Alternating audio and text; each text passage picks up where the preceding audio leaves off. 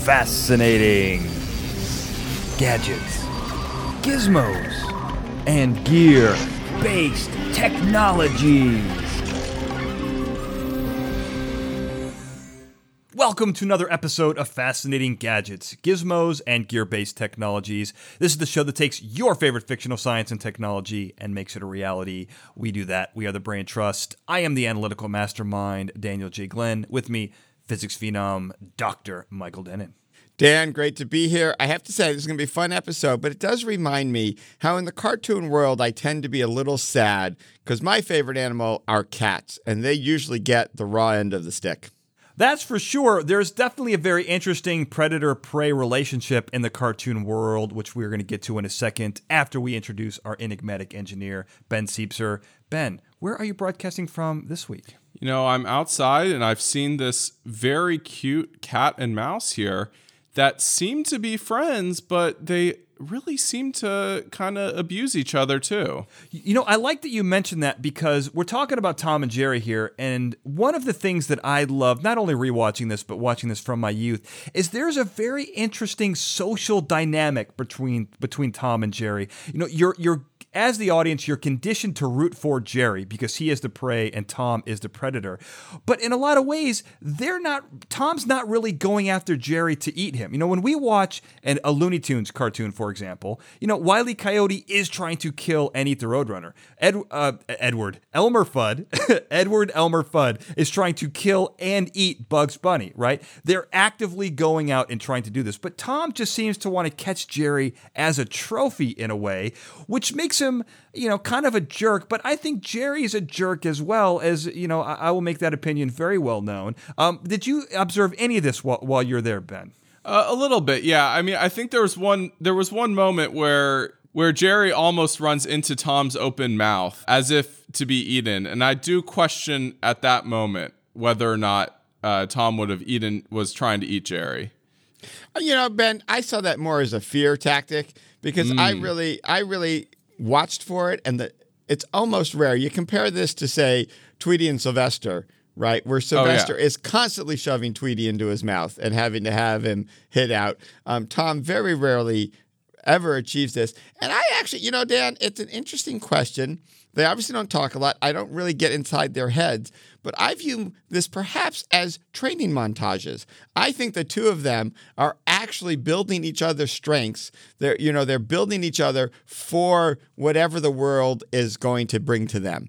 They're a partnership, they're a team, and it's a mutual training relationship, or it's a highly abusive friendship. I'm not sure which. Well, that's a bonkers explanation, but I do love it. You know, it's funny. I'm going to go with the latter here, not to be that guy, which apparently that's my role in the show now, is to be that guy. But I, in some ways, saw this as a more psychologically dysfunctional Pinky and the Brain, right? I mean, they're the definition of frenemies for sure, but I don't think they have that warmth that Pinky and the Brain, that warmth between them, that humanity that you love so much, Denon. I don't think that they have that. They're both very abusive physically and emotionally, but they do kind of like each other. I mean, they are frenemies. What do you think about that, Denon? Oh, I think there's a strong feature of that. They're often smiling and laughing at each other through the pain, but maybe that's what it takes to get through the pain. Well, you know, I don't know. I think, you know, and some of them, they even team up. I mean, it's very, what I love about the show is its unpredictability when it comes to those two. When you watch other cartoons, you know one is going after the other, but you will occasionally see Tom and Jerry team up and join forces against a much bigger foe. And you know, I really appreciate that, and I love that. But, you know, we got to talk about one of my favorite episodes. It's called Mouse Trouble, and in that, Tom is reading a book on how to catch a mouse. We're going to talk about this episode a lot, but I think you guys will know Chapter 7, and that is be scientific in your approach. And I think that is what we're going to do today as we kind of navigate this world of cartoon physics. Now, anyone who's watched this show is going to know that we excel at cartoon physics. At our Comic-Con, you know, we do live Comic-Con panels. We've done the science of the Acme product catalog, and hopefully we've inspired a lot of aspiring cartoon physicists. But, you know, lots of people know Newtonian physics. Denon, obviously you're an expert in Newtonian physics, but we've only really discussed Looney Tunean physics, right? Where dynamite will only make you dirty. This Roadrunner has supersonic speed. Sticking 2 fingers into a gun is going to blow up the gun in Elmer Fudd's face. But today we're going to look at an alternate, almost parallel set of cartoon rules that I've dubbed the Hanna-Barbarian physics. And of course, not to be confused with Conan's third wife, Hanna-Barbarian. But I think really this is where we're going to go with this. But then you being our physicist, you being the spearhead, the main person who really discovered quantum gravity, let's explore gravity. And I want you to just quickly explain your Nobel Prize winning theory on quantum gravity. Well, quantum gravity is clearly a Looney Tunean physics type of physics. It's distinct to that world in many ways. And what we know is from the Roadrunner and Wile E. Coyote, where it's most prevalent, gravity does not happen until you notice it. And that's the core of quantum mechanics, that things only happen when you observe it, and hence gravity being something that only works when you observe it, it is quantum gravity. And that's the heart of it, as quick as we can make it. There's a lot more going on here in Hanna-Barbarian physics. I can't wait to get to that. Yeah, I think so. And I want to just very quickly, as an observer, I want to talk about this and I want to get you what you guys think about this. Because here's what I'm observing as just the random person. Inside of Hanna-Barbarian physics, pain and fear seem to dictate how gravity works, right? Jerry bites Tom's tail. That pain shoots him skyward, completely defying the laws of gravity. As he comes back to Earth, Jerry sticks a knife out for him to land on. The fear of that knife seems to put a complete halt to gravity. That fear stops gravity in its tracks. These types of random emotions seem to adjust physics. How is this possibly explained? Then I'm going to ask you first. So really, Dan, what you're seeing here is, I think, clear, solid evidence for a fifth force. So in the world of physics, we know there's 4 fundamental forces: gravity, electricity, and magnetism, strong and weak force. And we also know everything is governed by F equals ma. You only accelerate when there's a force on you. And what you're pointing out is behavior that clearly seems to violate F equals ma if gravity, the only force around at that time, is working the way we expect. So there's 2 ways you can go with this as a physicist. You can say gravity is being changed and it's a different force, or you can recognize that there's a new fifth force. And forces are all mitigated by particles and interactions. And I think what you have here is the emoticon. We talk about the graviton, the photon, and other particles. We have the emoticon. It is a new particle that mitigates the emotional fifth force here. And it's both attractive and repulsive, and it allows for this behavior to be understood in a very coherent and clear way. Well, I think, I don't know if you have connections with the Large Hadron Collider, but I feel like we should find in some way, shape, or form this emoticon. And I think it begs the question, with this new fundamental force, with this particle, how would you navigate this world? And I think Ben, our engineer, is the only one who can really answer a question like that. Yeah, so it's really interesting. Once we've established this fundamental fifth force, you have to then ask the next question, which is, how do you harness that fifth force? So for strong and weak force, engineers and scientists together have exploited that force through nuclear physics. We've created nuclear reactors. We've created nuclear bombs. Those take advantage of the strong and the weak forces in creating new elements and creating usually explosions or at least large releases of heat. When we're using those forces. With electromagnetism, we've done all sorts of stuff. We have electromagnets, we have radio waves, we have electric fields, we have motors, we have all this stuff. Most of our world is primarily driven by our harnessing of the electromagnetic force. Then there's the gravity force, which so far, unfortunately, we haven't been able to do much about. Gravity is a much weaker force, and it only really acts if you have really heavy objects, really massive objects like the Earth and the Sun. Those are the only objects that really mass matters. So now we have this emotion force. How do we, the engineers, exploit that? And I think maybe one way to think about it is looking at Monsters, Inc., another beautiful cartoon where fear is used as electricity. You can harness this power, you can capture it and then use it to move machinery. And Dan, I want to add to that. This tells us what we're going to need to propose to the Large Hadron Collider, because mass is related to energy. And if we learn from Monsters, Inc. anything, laughter generates more electrical power than fear. And that's directly related, therefore, to the mass of the emoticons that we're looking for. The emoticon particles will then have different masses, and clearly the laugh-on has more mass than the fear-on. Well, I think you've made that very clear on for sure. By the way, Dan, you've noticed physicists were not very, creative. We just stick on the name of anything, and that makes it a new particle. I love it. I mean, look, this is what's great about it is I think that there is untapped energy potential inside the world of cartoon physics, which really manifests itself in crazy and hilarious ways. And it's one of the reasons why I love cartoons so much. And I got to tell you, as we move on, I think the gravity aspect is something that we have yet to harness, but I think we're getting really close to that. But also what's very interesting about this world in Hanna-Barberian physics is the biology, right? The skin, biological tissue seems to have very strange properties, including extraordinary elasticity, the likes of which we haven't seen since Stretch Armstrong. I mean, if you pull a leg, a tail, there's one scene where Tom gets his thumb stuck in a bowling ball and, he flies down the bowling alley. I mean, this is really incredible. And I think it even extends to when Jerry eats, a wedge of cheese and turns into the shape of a cheese. There's some very interesting things going on here. Ben, you being on the borders of biology, what do you think about this? We don't see too many animals that kind of just reshape themselves to exactly the profile of what they eat. But we do see that a little bit with, say, snakes. When a snake eats a large meal, it bulges out a bit. There's examples of this in the current natural world where both snakes really do kind of take on that shape, but even humans, we talk about how after, say, a Super Bowl party or a big Thanksgiving feast, you gotta let the belt out one notch to make room. So while you don't get that exact profile of the turkey going down your neck, you certainly do affect your body shape by eating a large meal. I love where Ben went with that. I do have to say, Dan, I'm glad to see, I believe if I heard you right, you used the correct word. These are clearly elastic situations.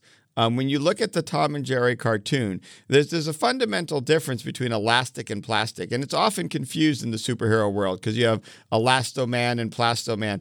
Plasticity from a material science point of view is something where you deform the object and then it stays deformed. It doesn't come back. When you look at the behavior of Tom and Jerry's bodies, most of what you see is elastic behavior. You stretch it and it snaps back.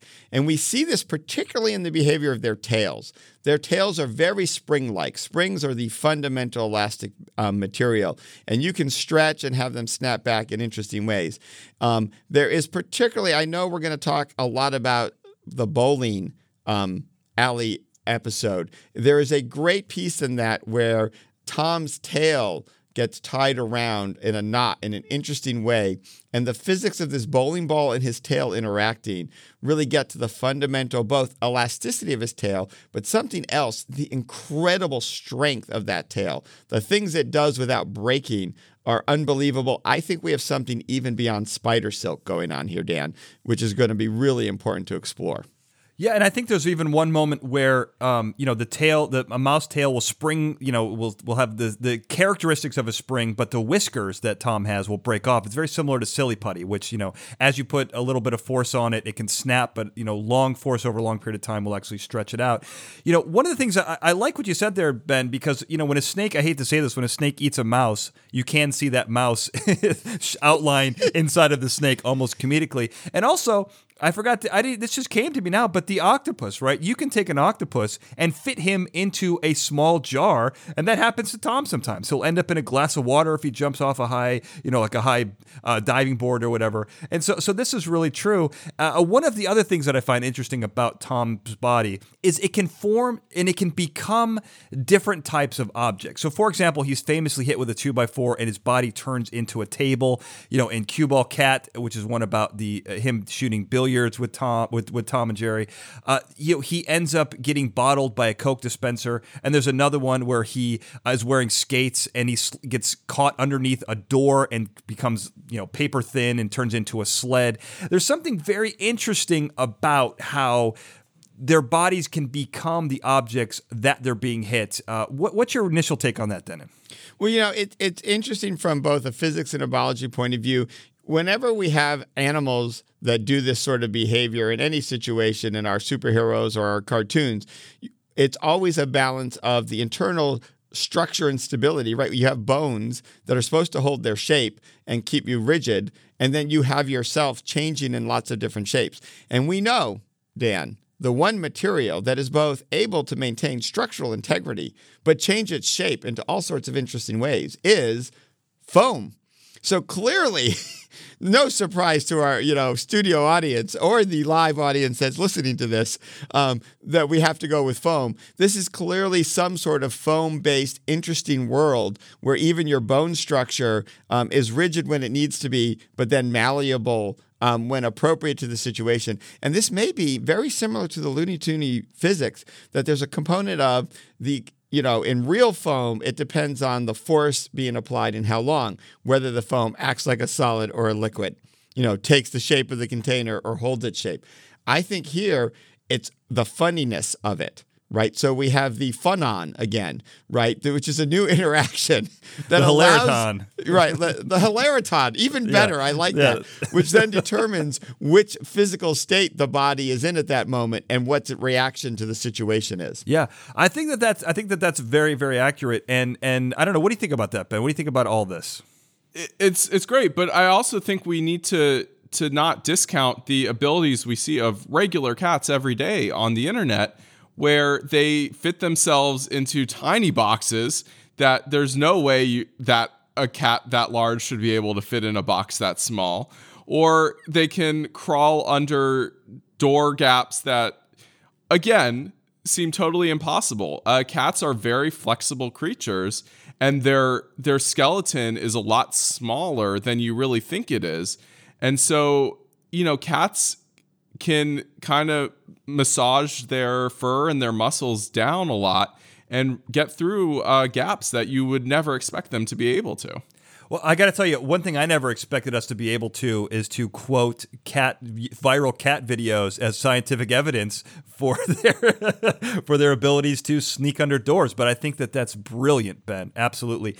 And I think going along with that, one of the things I want to move on to along those same lines is really the physical inertia. How is momentum carried? How is momentum transferred? And I think that, both the billiard episode, Cue Ball Cat, and the bowling alley episode really show us how objects interacting with each other is very, very interesting. And I'm going to take one, for example. There's a scene where Jerry is standing down by the pins and Tom grabs a bowling ball and just chucks it down the alley as hard as he can.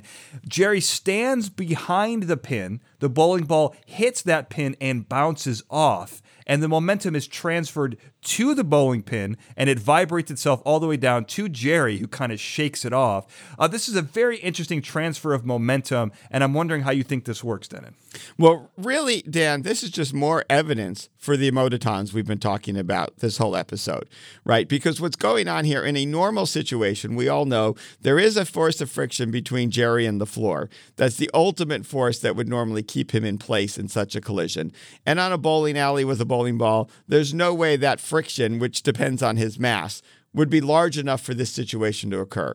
The bowling ball would really just smash right over both of them. And though we know Jerry is strong, we also know that strength has nothing to do with this. It is just that friction between your feet and the ground. So clearly, there's more evidence for a fifth force here, and that is, and that vibration, we also see in physics, vibrations and these states are usually what you observe as an effect of these additional particles. And so clearly, his fear in that moment of getting run over by the bowling ball is what drives the generation of the ferrons, these excitations that show up as the vibrations that create the greater force between him and the ground that allows the bowling ball to be sent back towards Tom the cat, who I don't know why when things are sent back towards him, it's a different scene. He feels compelled to chase them down to try and catch them, but that's clearly a cat reflex there as well, just sort of throwing that one in.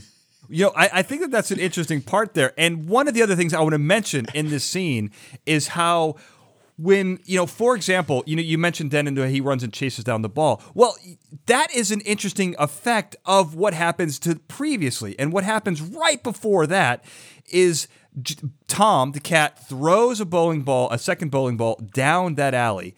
And Jerry, in his quick thinking, picks up a bowling pin and hits it like a baseball. So he hits a bowling ball with a bowling pin like a baseball, and what happens? The bowling ball then reacts like a baseball. So for all intents and purposes, the bowling ball is a baseball, and then that forces Tom to track it down like an outfielder trying to stop a home run. What do you think about that, Ben? Yeah, no, it's fascinating, the power of the fun-ons and the emotions.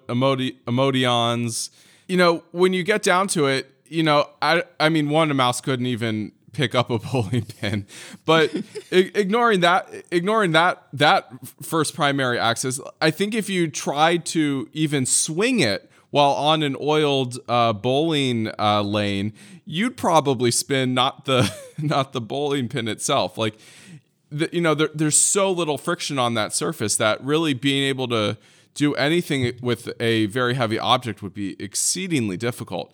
So there's a clear power of these emotion particles that allow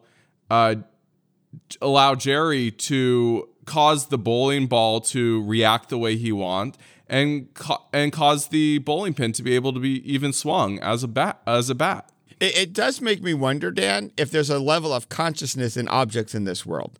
If it's not just Tom and Jerry's influence on the world, but if objects, as you described it, and as you were talking about, Dan, I just had this vision of objects sensing what the owner wants you to be, and the object changes its fundamental nature somehow through this. I'm wondering if I'm getting a little panpsychic or a little overly superstitious, but it is cartoon physics, Hanna-Barbera physics, not our physics. So I'm wondering if objects have a consciousness to them, and they maybe even pick sides in the battles at various times.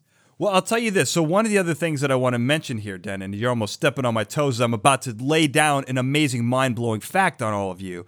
But first thing we have to notice is I mentioned before that sometimes when you're hit, you become the object. For example, if you get hit with a sledgehammer, you become a spike, right? Tom becomes a spike. And I think what's interesting about that is I'm going to place forth what I'm going to call the first law of cartoon dynamics. And what we see here is occasionally situations will actually change the fundamental properties of objects. So a bowling ball should exist as a bowling ball, even within the realm of Hanna-Barberian physics, but then when hit as a baseball, it becomes a baseball. So here's what I'm laying out. I want you guys to tell me what you think about here. The properties of a physical item are dependent on the situational forces acting upon it, i.e., bowling ball acts like a bowling ball until acted upon like a baseball. Then for all intents and purposes, it's a baseball until you realize that it's a bowling ball, and then it becomes a bowling ball again. I think this is actually pretty, obviously I wrote it, so I think that this is perfect. But what do you think as our physicist, Denon? Oh, I love it. And it's just a modification of, sort of standard quantum mechanics where an object either goes through both slits if you do not make a measurement, or only one slit if you measure which slit it goes through. Its behavior changes depending on the situation. You've just taken it to a whole new, deeper level. And it's actually, I think, necessary to really understand so many of the objects in this universe. And what I find in the bowling alley episode particularly, it is interesting. There are times that the bowling balls do turn on Jerry. So, Tom has this effect as well. It's not just all one-sided. I mean, Jerry has an edge, but I think Tom takes advantage of this too. I mean, I think it's even more striking in the pool episode where a good chunk of the pool balls are chasing Jerry deliberately in and out of the pocket. So clearly, both of them are able to manipulate the object's intelligence and intuition using their emotions and by reaching out and causing the objects to think certain ways. I think that that's an interesting point, and that's a great. Moving on to the next thing is the physical objects of Hanna-Barbarian physics. Physical objects do seem to have their own level of intelligence. They do seem to pick sides, which I found this to be fascinating. I actually forgot this aspect. And watching it again, it really kind of struck home for me. But you'll notice that the objects kind of do what they need to do or what they want to do. And a perfect example is in Mouse Trouble when Tom has the book, How to Catch a Mouse. For some reason, I don't know why you'd buy a book to catch a mouse and have chapter 3 be use a mouse trap, but that's what happens. And so Tom finds a hair trigger mousetrap. We watch him put cheese on it. He drops a feather on it, and bam! Instantly, the mousetrap closes. Right? We think Jerry is done for. He sets the trap down, walks around the corner. Jerry pops out of the hole, goes to grab the cheese, and of course the cheese is stuck on there. And we watch for 45 seconds as he yanks on the cheese, pulls on the cheese. Mousetrap does nothing. Finally, the cheese pops off. He goes back into the hole. Tom, dumbfounded, walks over to the mousetrap, barely touches it, and snaps on his hands. Clearly, the mousetrap has decided what side is he on, and it is not Tom. This is pretty scary if you think about applying this to a world. How do you predict what an object's going to do? Denon, I'm curious what you think. Well, I just have to admit, I have to say, I was totally confused as why the cheese was stuck. So my first thought here a little bit was, the mousetrap is kind of taunting both of them. He's like, you know what? I'm going to make Jerry work for this cheese a little bit. I mean, I'm going to get Tom, but I'm kind of like mean or all around, Sure, yeah. Which was really, sort of an ironic view of the mousetrap. But it does make the world that much more dangerous, right? And I think there's a karma aspect here, which we've talked about in some past episodes, perhaps, right? Tom's intended use was to, cause severe damage. And the device is like, you know what? I'm not really into that. I'm not kind of, a violent, mousetrap. But, if you're going to do that, I'm going to get you back for that. And that's kind of the karma element. So maybe you navigate such a world by thinking clearly about your actions. And it makes us more than ever to live that golden rule, only do unto others what you want done to yourself, because it's going to happen to you one way or the other. Yeah, I think there's also something in the intention of their use of their actions around the trap. I think Jerry is expecting the trap and kind of thinking it and willing it to stay unsnapped, whereas Tom expects the trap to snap, so when he is playing with it, it does snap. Oh, that's interesting. So they are through emoticons, emoquirks. What did we call them? Yeah, emotitons. Emotitons. I think that actually makes a lot of sense, and I think we can actually apply that to what the last thing I want to talk about. And this is the most serious, as you mentioned, karma, Denon.